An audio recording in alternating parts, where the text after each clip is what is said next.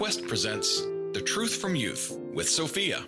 Today, many people focus on how they look to match other people they may see in the world. That could mean getting surgery to match their goals of how they want to look, not thinking of the effects it could have on their body. Not only that, but it causes a lot more people to start doubting their natural body too. Changing your body isn't taking care of your body. You should also be thinking that your natural body is a gift from God. For example, let's say you spent so much time and love making a picture for your mother for her birthday.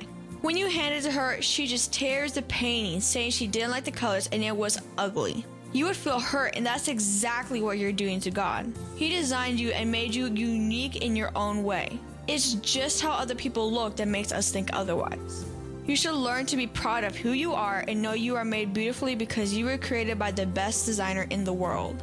For more homegrown wisdom, visit thequestatlanta.com.